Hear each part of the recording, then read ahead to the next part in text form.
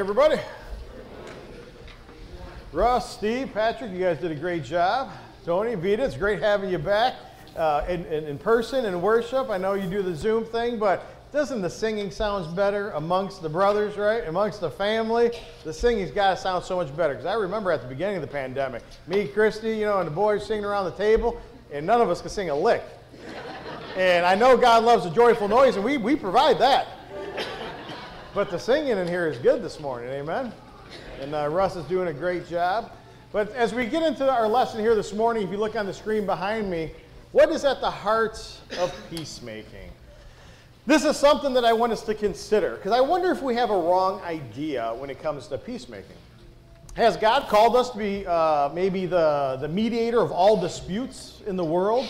Has God called us to be the mediator of all the disputes in the family unit, in the extended families, and all these different things, right?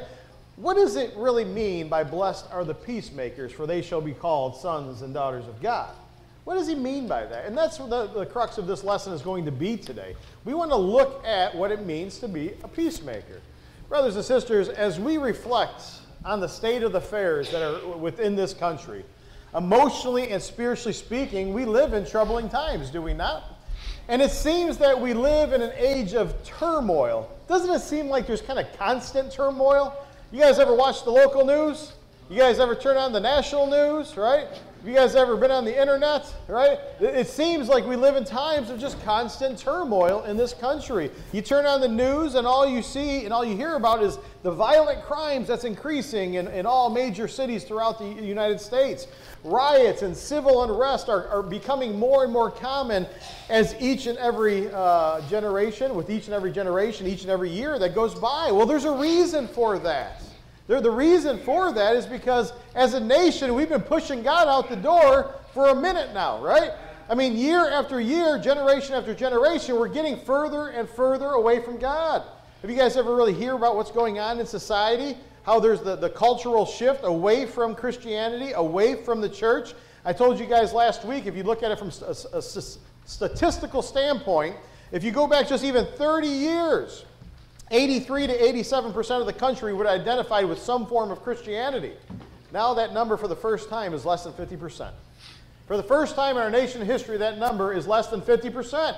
Well, you see the breakdown of the family unit in America. Do we not see that in society? Are we not seeing that in the schools? Anybody here is a school teacher, you can raise your hand because I guarantee you see it in the classroom. You see the breakdown of the family unit. You see what it's happening and what it's doing to American society. And so, brethren, we regularly hear about things like ethnic and religious intimidation. You hear about it on a regular basis. There are many other problems that can be listed, but I think you get the point. The point is that we are living in troubling times. But I want you to ask yourself a question. We could focus on the troubling times, or we could focus on something else. That's what I love about us as human beings and having free will. We get to choose what we focus on, right? You get to determine what those thoughts are that run through your head on a regular basis, right? You guys know what I'm talking about. It's that self-talk that you could be in your work meeting, you could be in worship service, you could be out to dinner with the family. Isn't there like a constant stream of thoughts that are going through your mind on a regular basis? Well, you get to determine what you want to do with those thoughts. You get to determine how negative they're going to be, or you get to determine how positive they are going to be. And so I asked the question here this morning, if you really think about American society right now, we could see that we are, as a country, we're not the first generation that's dealing with the problems of that we see. We're not the first generation of Americans that are dealing with troubling times. We're not the first nation in the world that has to deal with these similar problems. Are we the only nation that has experienced ethnic and religious intimidation? Are we the only nation that's ever experienced various forms of racism, hates, political division, unrest, and so on and so on? Are we the first nation that's ever had to deal with these things? Are we the only nation that has to deal with this rioting that we've seen that's become more commonplace in the last few years, in the civil unrest because of injustices? No, brethren, I'm here to tell you that all nations throughout time have had to deal with these same exact problems. There's a reason why Solomon talks about in Ecclesiastes chapter 1 and verse 9 that there's nothing new under the sun. And so what's my point here this morning? My point here this morning is you get to determine as an individual, as a child of God, how you're going to deal with these so-called problems, how you're going to deal with these situations. Just as in times past, we need to learn how to emotionally as well as spiritually deal with all these same problems, just like the previous generations and previous nations and people groups that have come before us. All throughout time, brethren, mankind has been dealing with these things. As long as God allows mankind to exist, for as long as he allows us to exist, you're always going to see these same things. My brother and friend Jerry always said, I fell into the trap every single Sunday. Jerry, what's new, brother? Nothing new under the sun. I'm like, oh, come on, can you come up with something new? Every time I see him, I fall into the trap. What's new? Nothing new under the sun, my friend. And what was Solomon talking about, right? Was he talking about that we never experience anything new from a specific incident type standpoint? No, that's not what Solomon was talking about. Human eyes and ears rarely experience contentment. And he's basically letting us know that there's nothing new under the sun in regards to larger patterns of life. Since the beginning of time, there's always been life and death. There's always been birth and death. There's always been love and hate. There's always been joy and suffering. And so he says there's nothing new under the sun, not in a specific incident set, but in larger patterns of life. And so you think about this for a minute. These human experiences are nothing new. Even though they may be expressed differently at different times by different generations, think about it for a moment. In every society since the beginning of time, since Adam and Eve, until now, there has always been love and pain, amen? There's always been anger and joy. There's always been peace and war. There's always been sickness and health. There's always been generosity and greed. There's always been contentment and jealousy. So in a sense, he's telling us in the larger patterns of life, there's really nothing new under the sun. You see, the things that we deal with today and the problems of this life are something that every nation, every generation of mankind, going all the way back to the garden, has had to deal with. And so, brethren, in these times of uncertainty, I need you to take a deep breath. Right now, let's just take a deep breath. Have you guys ever, you're stressed out, you're going through it, you're going through some things, and sometimes you just got to take a deep breath. There's times where, it's time to, you have a busy day, you got a lot going on, and most of us usually pray before a meal. There's sometimes before I start my prayer, because I'm not necessarily in the mindset, but you know what? We're going to pray before this meal. You take a deep breath sometimes. You ever do that in life? Where sometimes you just got to take that deep breath, right? And just kind of exhale slowly. Brethren, I'm here to tell you that I want each and every one of us to take a deep breath. And I need you to remember who's ultimately in charge. In a world of chaos and dysfunction where nothing really is new, as I just pointed out, no matter what is going on, we need to remember ultimately who's in charge. No matter what is going on in society around us, no matter how dysfunctional the government becomes, is God still in charge? Does Jesus still sit on the throne? Does he still have all authority in heaven and on earth? So brothers and sisters, many Christians, they say things though like, but how could God allow this to happen? Fill in the blank. How could God allow this to happen to our nation? Fill in the blank. Don't forget, brethren, that our nation has been pushing God out the door for decades now. And so don't forget that not only have we been pushing him out the door for decades, it's not God who's turned his back on us. It's American and our society and our nation that have turned our backs on God. Amen? And you can see that by what is celebrated and what is approved in society. And so, brothers and sisters, in this country, we now approve of all forms of various immorality, right? Usually when you see that word immorality, porneia, used, it's talking about something sexual in the scriptures, but immorality really can mean different things depending on the context that you're using it. And so in American society, around this nation, you see all forms of various immorality which are being promoted. They're being celebrated by large parts of government and society. And then various denominations of Christianity have got into it as well. And they're starting to approve of vast swaths of immorality, things that God calls an abomination. They're telling people now, hey, don't worry about it. God's a God of love. Do you know that there's denominations now, and I've mentioned this to you before, there's starting to be Christian denominations who no longer teach hell is a real place. And that there's not consequences, because surely God is a God of love. He won't send anybody to hell. Brothers and sisters, we think about this information here this morning. Let's not get it twisted. What is happening in our nation is not God turning his back on us. What's happening is a result of the majority of Americans, as I said, for the first time in our country, if you take a poll, for the first time in our nation's history, less than 50% of the people identify as some form of Christian. And so what is happening as a result of that, What we're seeing approved and celebrated in society as immorality is because no longer people hold God and his standards to the foundation of their lives. People are not building the foundation of their homes upon the Word of God and his moral standards. They're building the foundation of their homes on things that are approved by culture and approved by society, and things that make them feel good. Hey, if it feels good, it must be right. Trust in your hearts. That's what you see in the movies and you hear in the books. Trust in your heart, for the Lord knows. Or for your heart won't lead you astray. But the Bible tells us that if you trust in your heart, that you're a fool. Why? Because it's more deceitful than all else. So brothers and sisters, that is why we are called to not put our trust in government. We're not called to put our trust in man. We're called to put our trust in a holy and righteous God.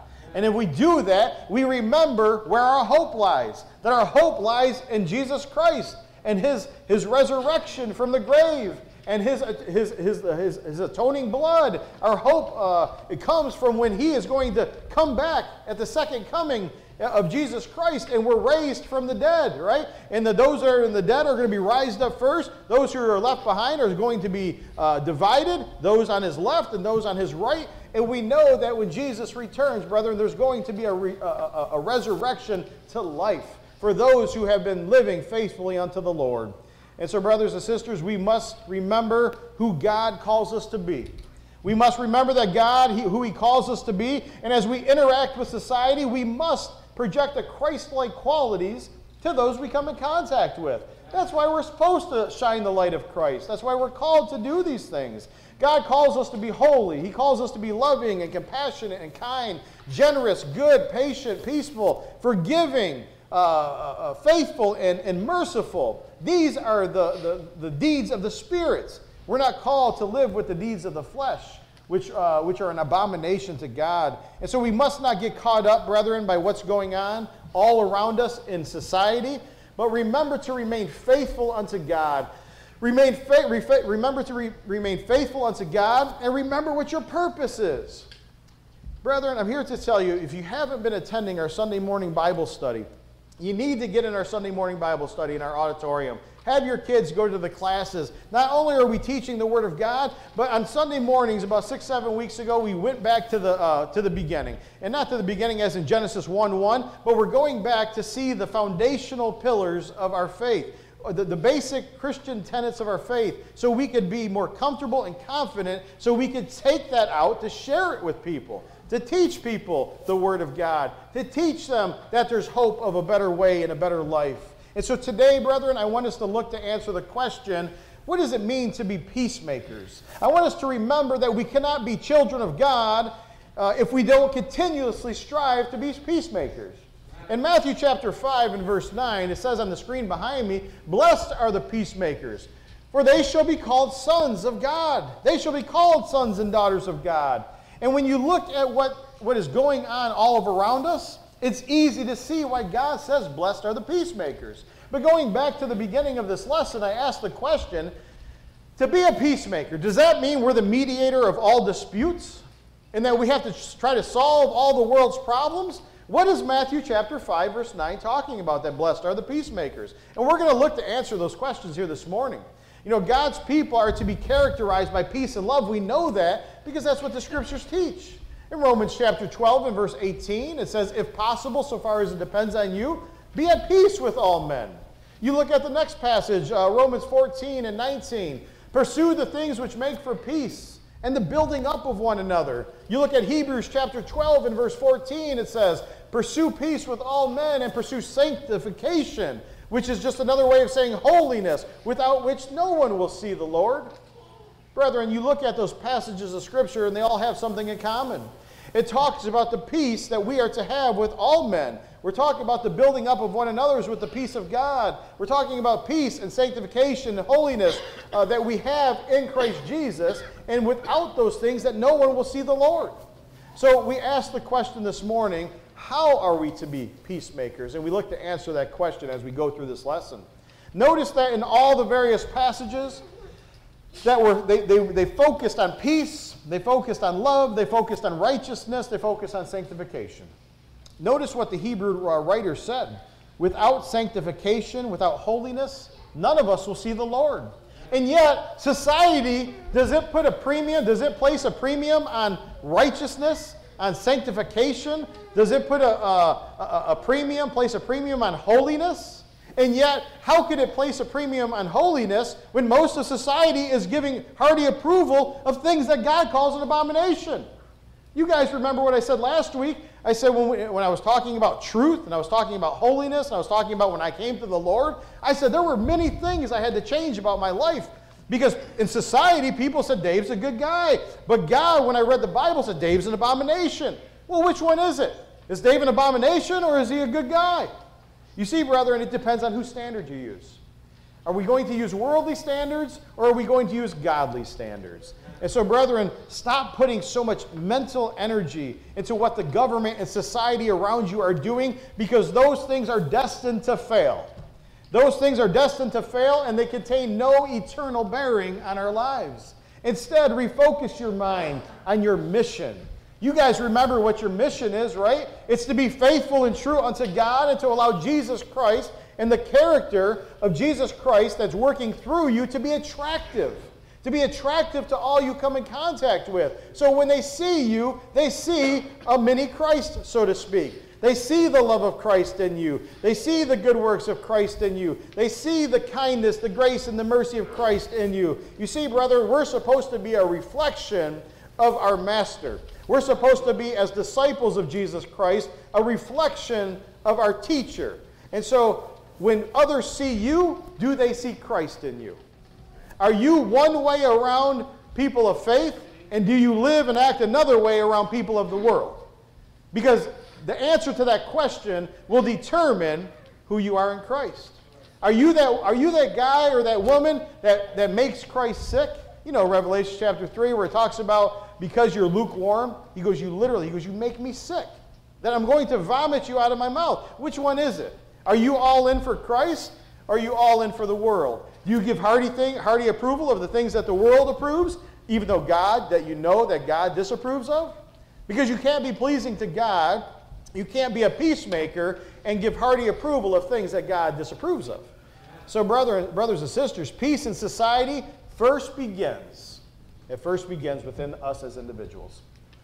Peace in society first begins begins within us as individuals. Peace comes from when we replace greed, distrust, when we replace jealousy and lies and hatred with love and mercy and forgiveness and brotherly kindness. It is not the absence of war, brothers and sisters, that makes for peace, but it is the presence of God in the world and the presence of God in us as individual that makes for peace. And so again, it is not the absence of war that makes for peace, but it's the presence of God in a sin-filled world.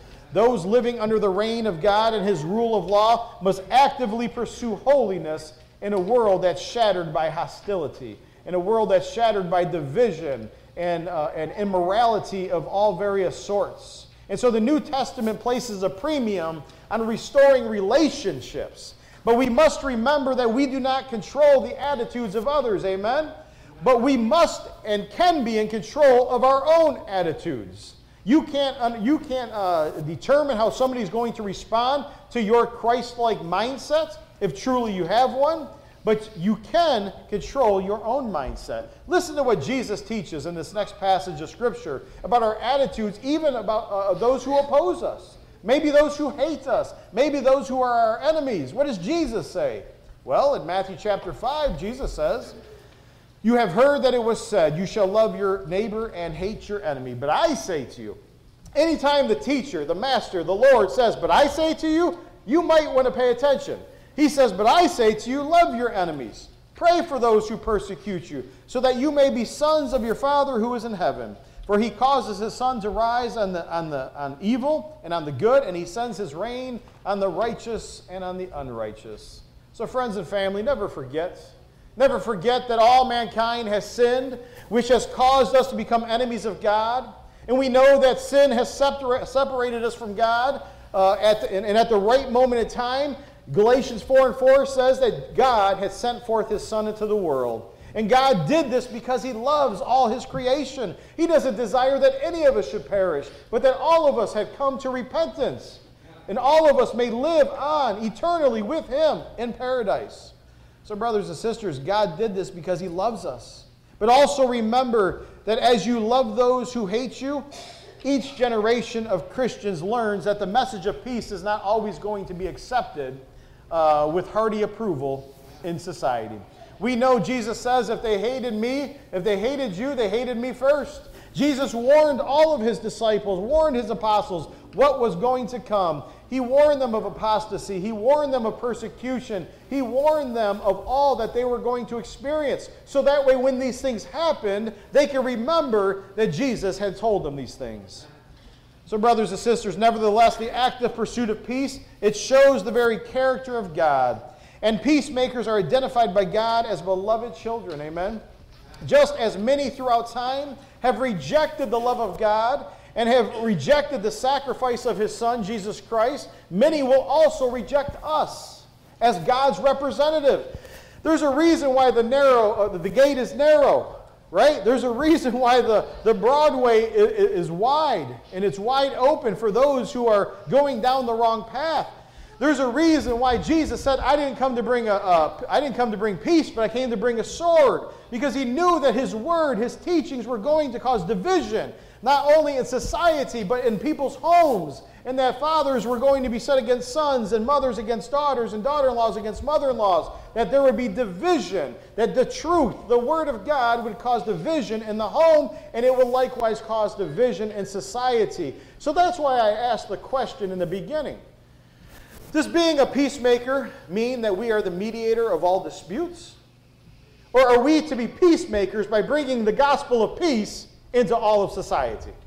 Is it the gospel of peace that brings peace and that brings people together? Or is it man-made teachings and ideologies? You see, brethren, the answer is very clear. The peacemaker is the one who adjusts their life and aligns their life with the very law of God. The peacemaker is also an individual who makes it their life's mission to share the gospel with others. You don't have to stand up in a pulpit every week to share the gospel. All you have to do is have a love for God and a desire to understand his word, and then have that same desire to share it with others. I asked the question a couple weeks ago, how many of us here, by raise of hand, were mentored by somebody, and that was how you came to be in the church, how you came to be a member of the Lord's church. And many people raised their hand. And I simply asked the question then, who are you mentoring? If you were mentored by somebody and you're studying to show yourself approved, your faith hasn't become stagnant, who are you mentoring? Is that a logical question? Right? It's a logical question, because how can you share your faith if you're not mentoring anybody? If you're not helping anybody? So brothers and sisters, remember what it says in Romans chapter 10 and verse 15. How beautiful are the feet of those who bring the good news of good things. Brethren, it is peace that Christ came to preach, and it is love and reconciliation and peace that we preach through the gospel of Jesus Christ. And that peace and that love and that reconciliation is with sinful man being reconciled unto a holy and righteous God. And so that's what it means to be peacemakers. But before I close this lesson down, I need to make a point. Because as peacemakers, we are not to be the mediator of all disputes. In Matthew chapter 5 and verse 9, where it says, blessed are the peacemakers, it's a passage about reconciliation unto God, and it involves the doctrine of God. And it involves us taking the doctrine out into the world, That's why Jesus told his disciples to go out into the world, right? Teaching them to obey all that I commanded you, baptizing them in the name of the Father and the Son and the Holy Spirit. That's why Jesus gave them that command to go and to share the Word of God. And so, friends and family, brothers and sisters, we need to understand that the peacemaker is the disciple who shows the people of the world how to find peace with God. That is who the peacemaker is. And we find that peace with God through the gospel of Jesus Christ. While not getting caught up in the affairs of the world, remember that every passage that I showed you is about peace, and it was written in a time of great duress. It was written in a time of great persecution. And so it was written to a people, disciples of Jesus Christ, to teach them how they could be peacemakers through the gospel of Jesus Christ. Because at that time in history, in that time in the church, they were being persecuted first by the Jews, and then by state-sponsored terror, so to speak, from the Roman government. So in light of Jesus being the supreme peacemaker and making peace between God and man in itself, our peacemaking must include the teaching of the gospel to all who will hear it. For God's peace has nothing to do with politics. God's peace has nothing to do with armies and navies or councils of nations. It has nothing to do with heads of states or compromise. It has nothing to do with negotiated truces or treaties. God's peace, the peace for which the Bible speaks of, has nothing to do with peace at any price. You see, brethren, it doesn't call us to gloss over, to hide, to rationalize, or to excuse all of the immorality that we see in order to have peace between various factions. God calls us to confront the spiritual problems of the world and to seek to solve the spiritual problems of the world by building a bridge. By building a bridge between those who are outside of Christ to those who are inside of Christ. And we do so with the gospel of Jesus Christ. We do so by reflecting Jesus as our Lord and Savior and making Christianity attractive. Stop walking around defeated and depressed because of what's going on in society, what's going on in the world. I'm here to tell you that America will never be as bad as the Roman Empire was.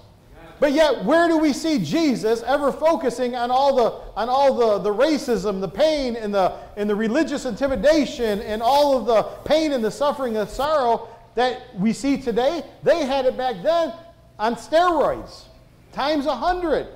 And so, simply ask yourself, are you going to just continue to focus on all the evil that is of the world, or are you going to focus on your mission as a disciple of Jesus Christ? Are you going to focus in on your purpose that God has given you to go and to be a peacemaker by sharing the gospel of Jesus Christ with all who will hear it? So, brothers and sisters, as I close this down, remember the peacemaker puts love in the place of hate, and the peacemaker gains the trust of those he influences. So stop getting caught up in all the politics of the day. Stop wasting your mental energy on all the various ideologies and conspiracy theories of mankind, and instead refocus your mind and refocus your time and your energy on what God has ordained us as individuals to do, and that is to make sure that we share the gospel, to seek and to save that which is lost, all the while showing the world the love, the grace, the mercy, and the forgiveness that's only found in Jesus Christ. So, brothers and sisters, as I close this down, if you are hearing this message today, and maybe you've been away from the church for a while, and you want to be restored, and maybe you want to, or maybe you've been reading the Word of God, maybe you've been studying with somebody, maybe somebody here has been mentoring you, but you still haven't given your life to Christ. You wish to be baptized for the remission of your sins, because we know that baptism now saves us. 1 Peter 3:21 literally says the words that baptism saves us. Well, if you're outside of the church, brethren, you could be included into added to the kingdom of God by God Himself, as it says in Acts chapter 2 and verse 47. And you do that by being baptized for the remission of your sins. You receive the gift of the Holy Spirit, and God Himself adds you to the kingdom. If that is your desire this morning, come forward as we stand and sing the song of invitation.